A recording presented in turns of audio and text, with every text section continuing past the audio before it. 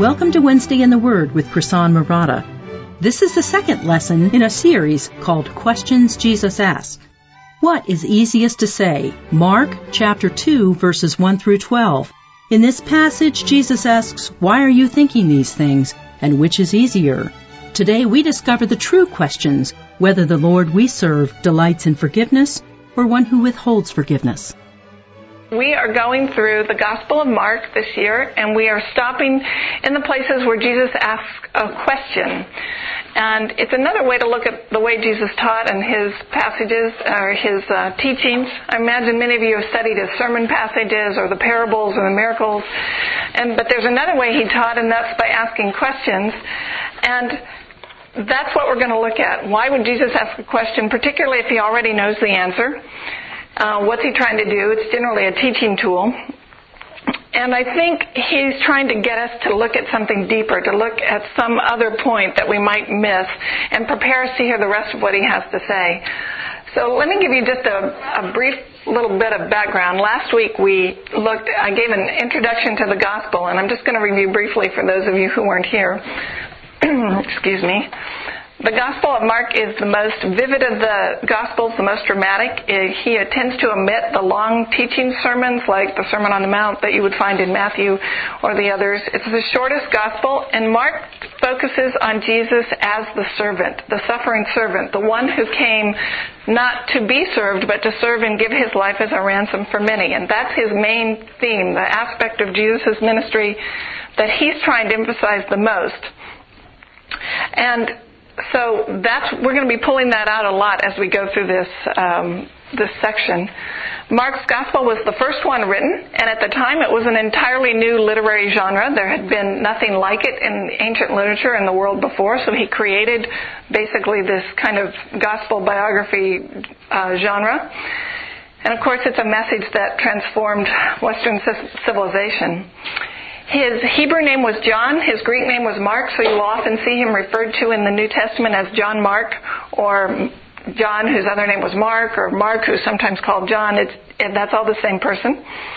He's the son of Mary, who is not Mary Magdalene. She's a wealthy widow who was living in Jerusalem, and her house became a staging place for the early ministry of Jesus. So when he was in Jerusalem, he is often at her house.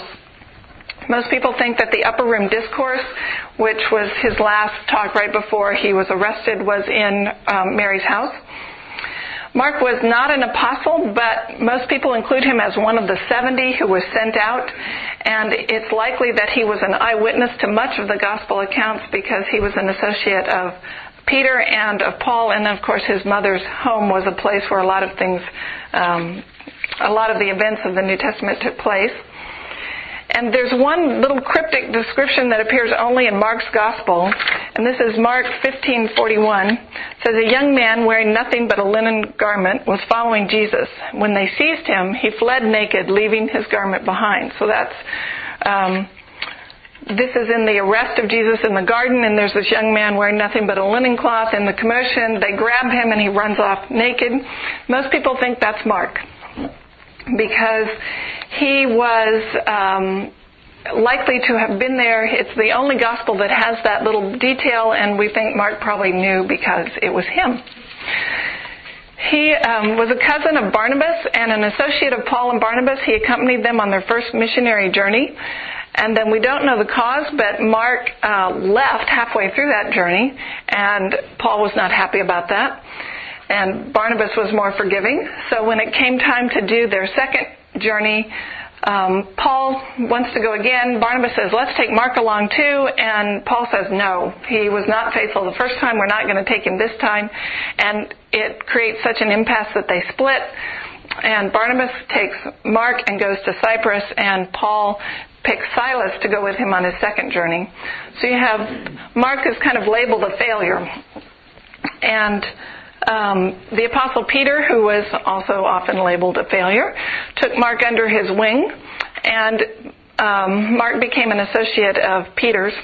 And most people believe that the gospel that he wrote is Peter's version, that he wrote down what Peter had told him for the things that he wasn't actually present for. And just to finish the story, Paul is later reconciled to Mark. There's a little, in 2 Timothy, which is one of the last letters Paul wrote, Paul writes that bring Mark to me, he's useful to me for the ministry. And so apparently they reconciled. All right, so think about Mark being labeled a failure. Paul doesn't want to give him a second chance. He's the servant who didn't quite complete the journey, and yet he writes this gospel of Jesus as the suffering servant. And that's what we're going to be looking at. Okay, so we're going to look at Mark chapter 2, verses 1 through 12 today. This is the first question Jesus asks, and there's actually two questions in this passage. He asks, why are you thinking these things? And then the second part is, which is easier to say, your sins are forgiven, or to say, get up and walk? So let me read it, and then I'll give you some background. So this is Mark chapter 2, verses 1 through 12. A few days later, when Jesus again entered Capernaum, the people heard that he had come home. So many gathered that there was no room left, not even outside the door, and he preached the word to them. Some men came, bringing him a paralytic, carried by 4 of them.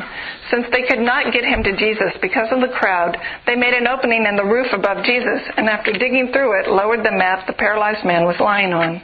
When Jesus saw their faith, he said to the paralytic, "Son, your sins are forgiven."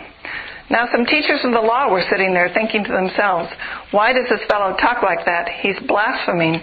Who can forgive sins but God alone? Immediately Jesus knew in his spirit that this is what they were thinking in their hearts. And he said to them, why are you thinking these things? Which is easier, to say to the paralytic, your sins are forgiven, or to say, get up, take your mat, and walk?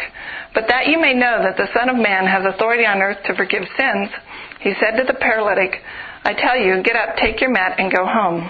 He got up, took his mat, and walked out in full view of them all. And this amazed everyone, and they praised God, saying, we have never seen anything like this. That's probably a familiar story to most of you, but before we look at the details and the questions, let me make some observations about where we are and give you some context. This is early in Jesus' public ministry. He's just beginning, and his popularity is spreading like wildfire throughout Galilee at this point. But what was very exciting in Galilee is not very popular in Jerusalem. So that's provoking controversy in Jerusalem, and as a result, they send this delegation of scribes or teachers of the law to come and check Jesus out, see who is this guy who's teaching, and probably discredit him. And this is the first of 5 scenes that escalate this conflict between the people and Jesus and their excitement for Jesus, and then kind of the powers that be in Jerusalem. So from 2:1 to 3:6, there's this scene after scene where the conflict escalates. So Jesus had been on a kind of a little preaching tour through Galilee, and now he's back at home in Capernaum.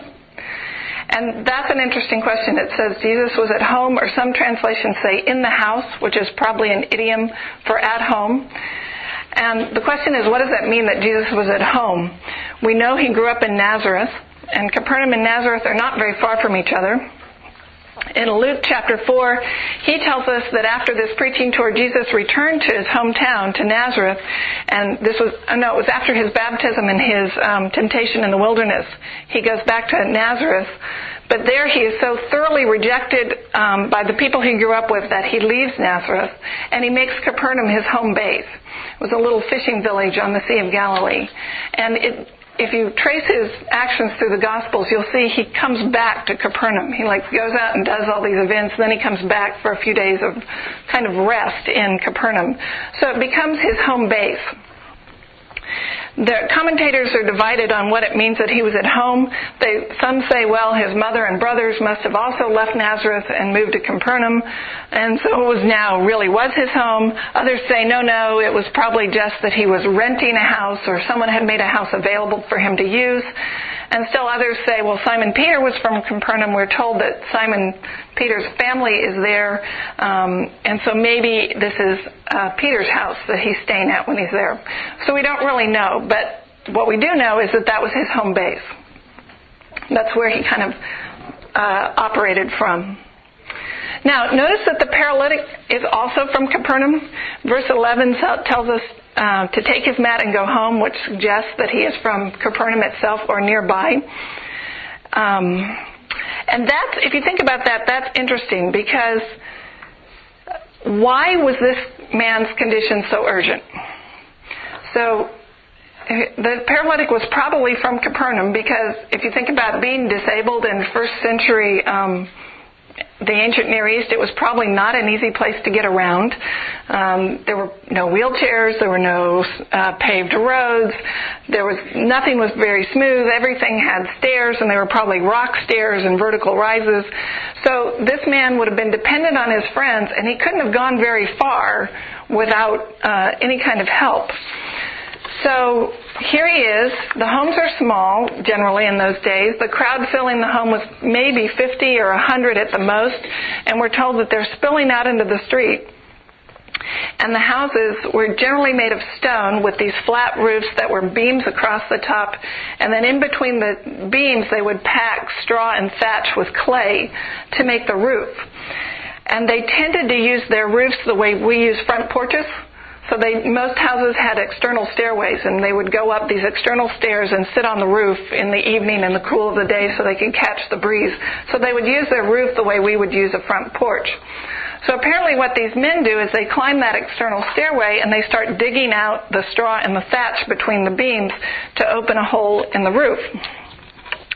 So you read that and you think, okay, this is really odd, because why was the paralyzed man's condition so urgent? We're told Jesus is at home, so he's not likely to be going anywhere. He's just been traveling, but he's back, so he's likely to be here for a few days. The paralytic also probably lived in Capernaum or someplace very close by. It's not a very big town, and he's paralyzed, so where's he going to go? I mean, it's not likely that he's headed off somewhere. And if you think about his condition, this is the opposite of an emergency. I mean, one of the things that makes that condition so tragic is it doesn't change. He's going to be the same tomorrow and the next day and the day after that and the day after that. So he doesn't have a fever. He doesn't have a broken bone. He's not bleeding to death. He's not violently ill, doesn't need an operation. He hasn't been in an accident. So his circumstances are the same, and they're going to be the same the next day.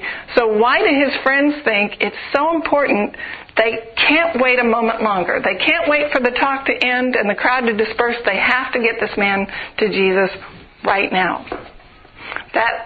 That is the intriguing question to me. I mean, we're going to look at later when Jairus comes, the synagogue officials whose daughter is dying, and he says, hurry, there's not a moment to lose. That's a life or death situation. This is not. So the clue, I think, is how Jesus reacts to him. You notice in verse 5, they lower him down, and it says, when Jesus saw their faith, he said to the paralytic, son, your sins are forgiven. So Jesus doesn't respond to his physical condition. He responds to his spiritual condition. And I think that was the emergency. That for whatever reason, whatever had happened in this man's life, he had come to a point where he was either going to turn toward God or he was going to turn away from him.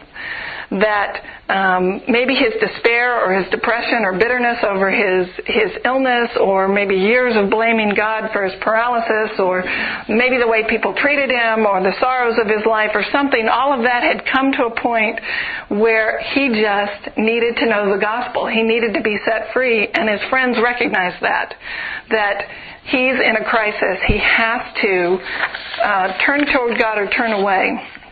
And so they say, I know, we'll take him to Jesus right now. This is the man who can solve that problem. And that's what Jesus responds to. I think the other things that clue that in is no one remarks on the obvious. I mean, it's very peculiar in this story that no one comments that someone's digging a hole in the roof. I mean, think about if there's a wiggly child in church and they're 5 rows away, we notice, right? I mean, they may not bother us, but you kind of notice. And imagine somebody walking around on the roof digging a hole. Why wouldn't you notice that? And there would be debris. You know, the straw and the thatch would be falling down and the dust must have been kicked up. And nobody says, why are they putting a hole in the roof?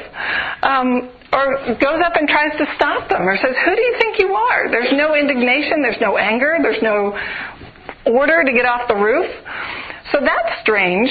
The other thing that's strange is nobody appears to notice that this man is paralyzed. So they lower him down and he can't move. I mean, he can't get off the mat. He can't unbind himself.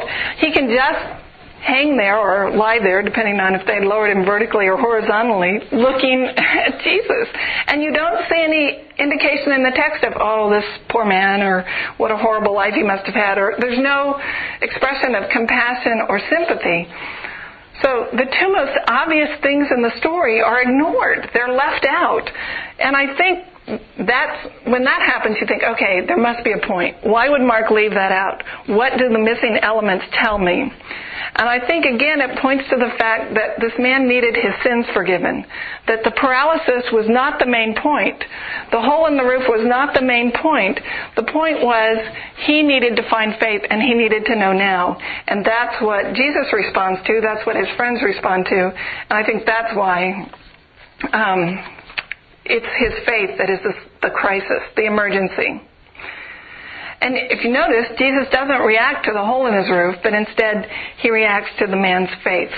So that's a question. How does he know this man needs faith? And it's plural. When he saw their faith, which is presumably the paralyzed man and his 4 friends, how does he know that they have faith? You have to kind of think that one through. What they did is very counterintuitive. So if you think of, say, Billy Graham comes to town, and you have a favor to ask him. So somebody well-respected, somebody who's got some degree of prominence, is known, and say you have a friend that you know Billy Graham could help. He's the only one who could help him.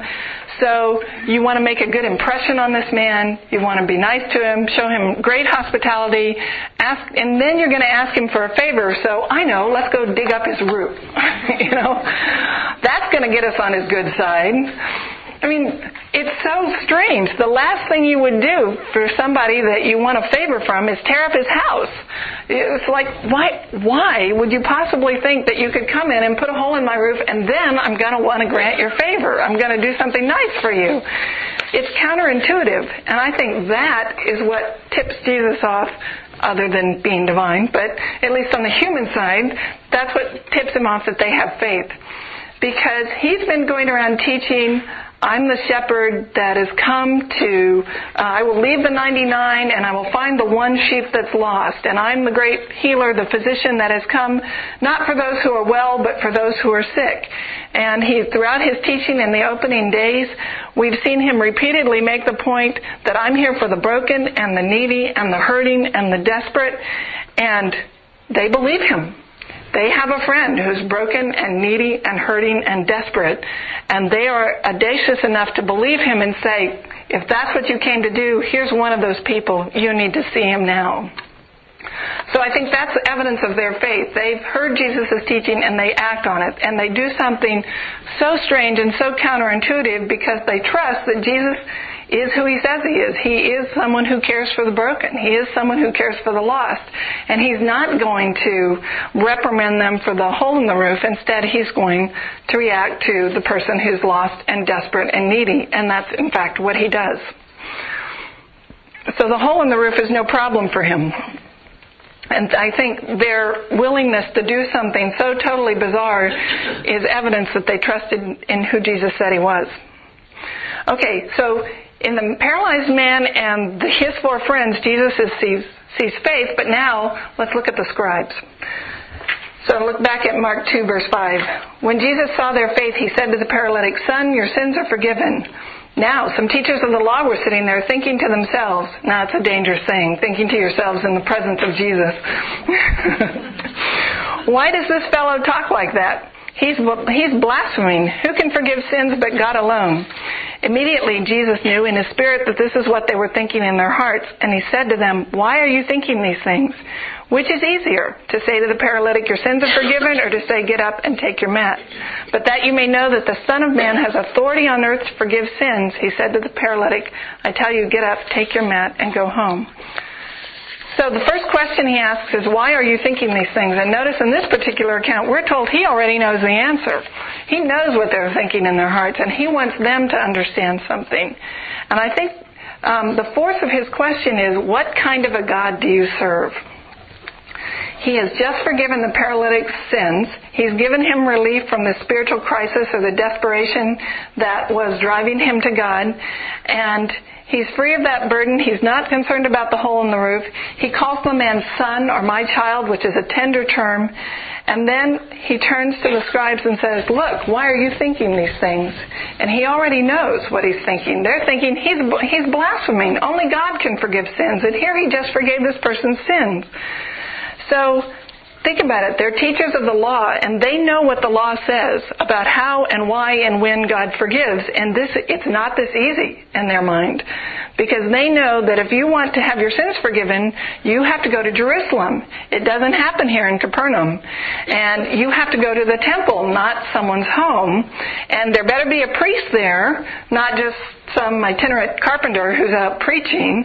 And there better be a sacrifice involved, not a mere word. And that's how and when and where God forgives, and this is not it. You can't, what did the paralytic man do? He didn't do anything. He was paralyzed. He couldn't even move. He didn't get on his knees. He didn't confess. He didn't sacrifice.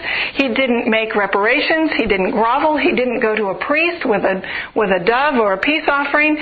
He didn't offer any sacrifice of any kind. As far as we know, he didn't say a word. And Jesus says, your sins are forgiven. The scribes are outraged. That is not how God forgives in their mind. That is not the way it happens. It's not that easy. Or is it? And so when they ask the question, why does this fellow talk like that? They're Orthodox.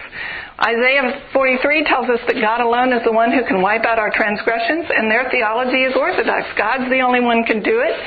And the penalty for blaspheming in Leviticus is stoning, so they ought to be running for the rocks. But instead, they're reasoning in their hearts. And Jesus looks at them and says, think about this. What kind of a God do you serve? Do you serve a God who delights in forgiveness, who's passionate about forgiveness, who's lavish with his forgiveness, or one who withholds it? And that's the problem they have. And that's what Jesus, I think, is trying to get them to see, that God is not a God who stands off in some distant corner and says, okay, earn it. Prove to me you're worthy of forgiveness, and then maybe I'll forgive you. That's not the kind of a God we have. We have a God who comes to us, who finds us in our brokenness, who finds us in the midst of our despair and lavishes grace and forgiveness on it when we don't deserve it. And that's what he's trying to get them to see. What kind of a God do you serve? Do you serve one who will meet you in your unbelief, will get you through those doubts, one who loves to lavish grace and mercy and forgiveness on you? Or do you serve one who stands at a distance and says, I don't know, maybe I'll forgive you, maybe not? And I think what he wants them to see is, of course, God is a God who delights in forgiveness. He's not a God who waits for us to earn it.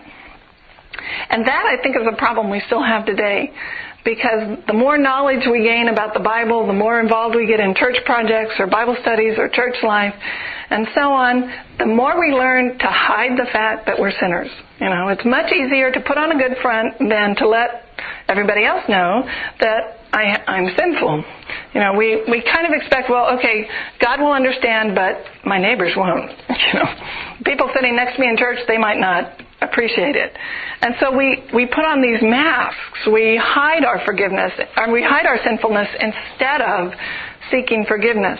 In fact, one of the ways a lot of religious cults seek to manipulate people is to keep them uncertain of their forgiveness. Well, I'm not sure if you're really in the group or not, so you better keep coming back.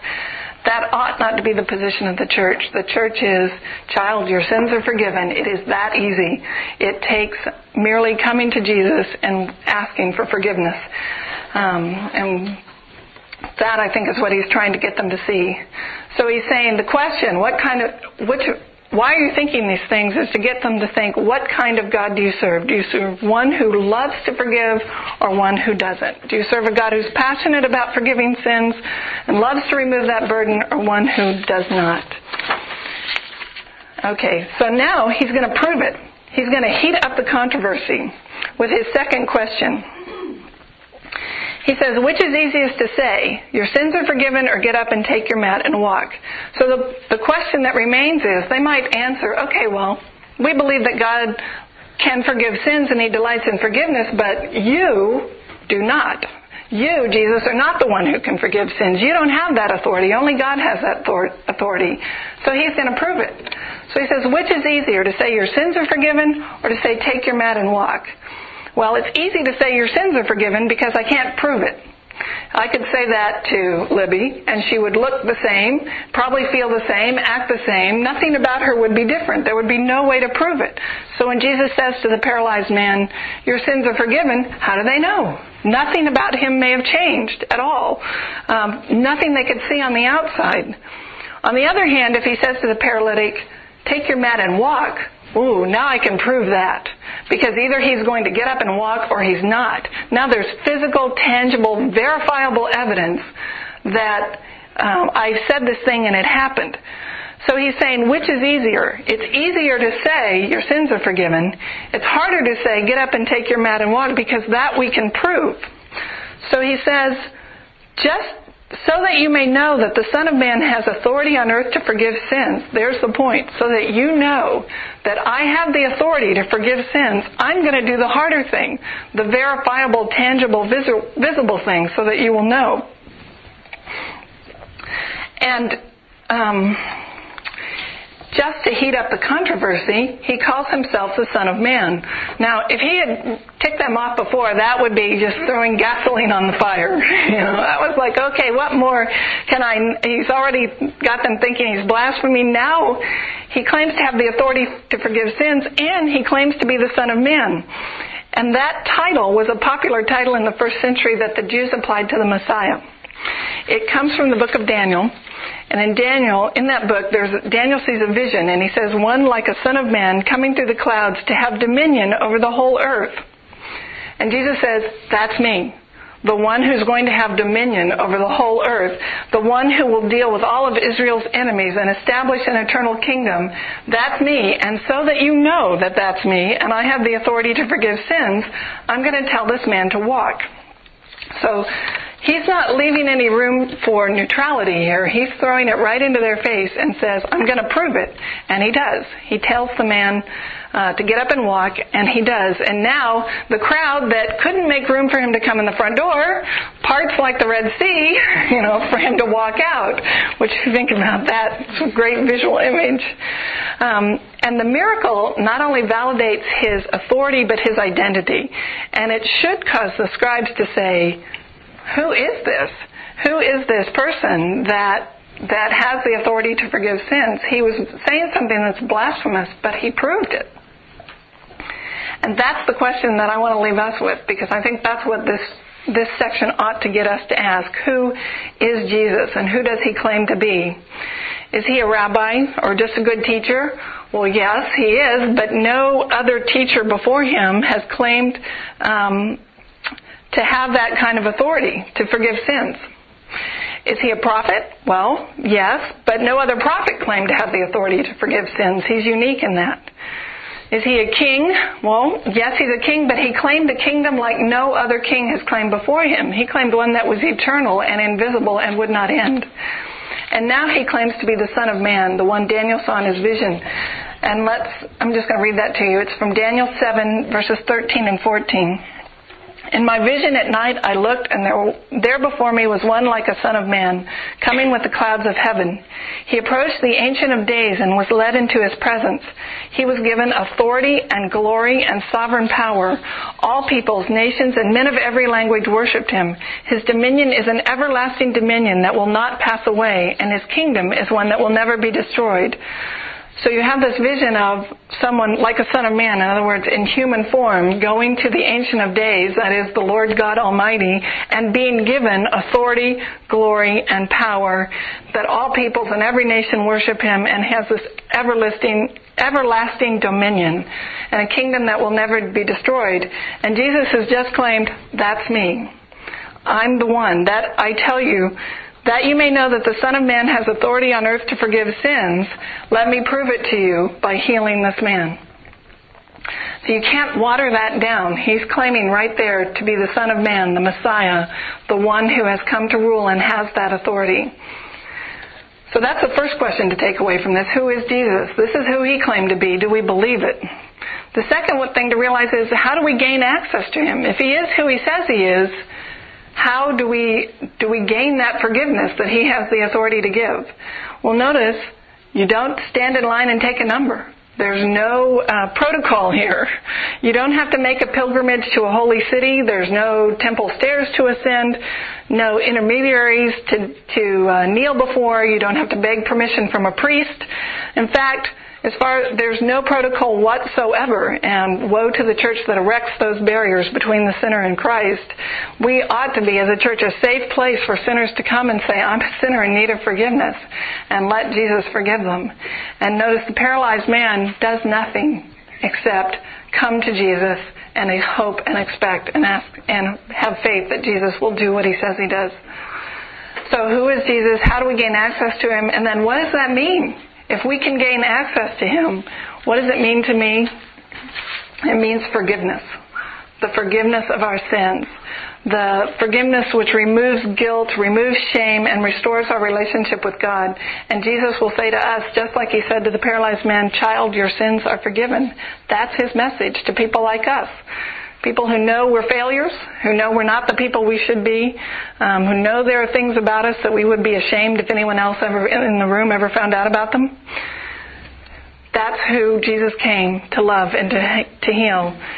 And I have a son who's struggling with this, and we were talking this summer about he's been exploring other religions. And the thing that really struck me in all the reading we've done and talking about other religions is every other religion, the answer is try harder. I mean, they realize you have a problem, but when you boil down all the activity or all the words, whether it's seeking nirvana or meditate or whatever the path is, the path always ends up being try harder. Find that divine spark within, do something extraordinary, prove your loyalty and your faithfulness in a certain way or by following certain rituals. And they vary in what that ritual is or the path, but the answer always boils down to try harder. And that's the major difference with Christianity, because the answer of Christianity is trying harder will not work. You can try as hard as you want, and it won't solve the problem. There's a better way, an easier way, and that is let Jesus solve the problem for you. And the only thing you have to do is ask. Just ask Him for forgiveness and trust that He will do it. You don't have to try harder. You will be given it as a gift of grace. So, Jesus has the authority to forgive sins. That's what He's starting out His ministry by proving.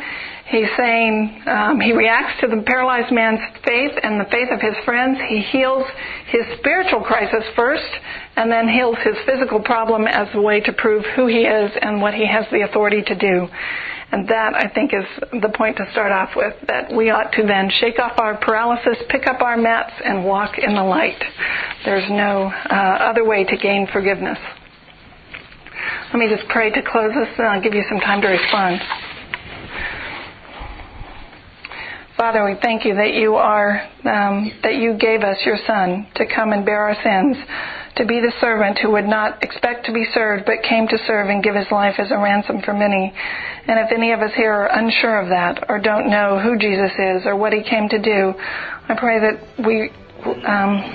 they would find Him, and that this would be a safe place to ask questions, to expose our doubts, to seek and find answers to the things that trouble us.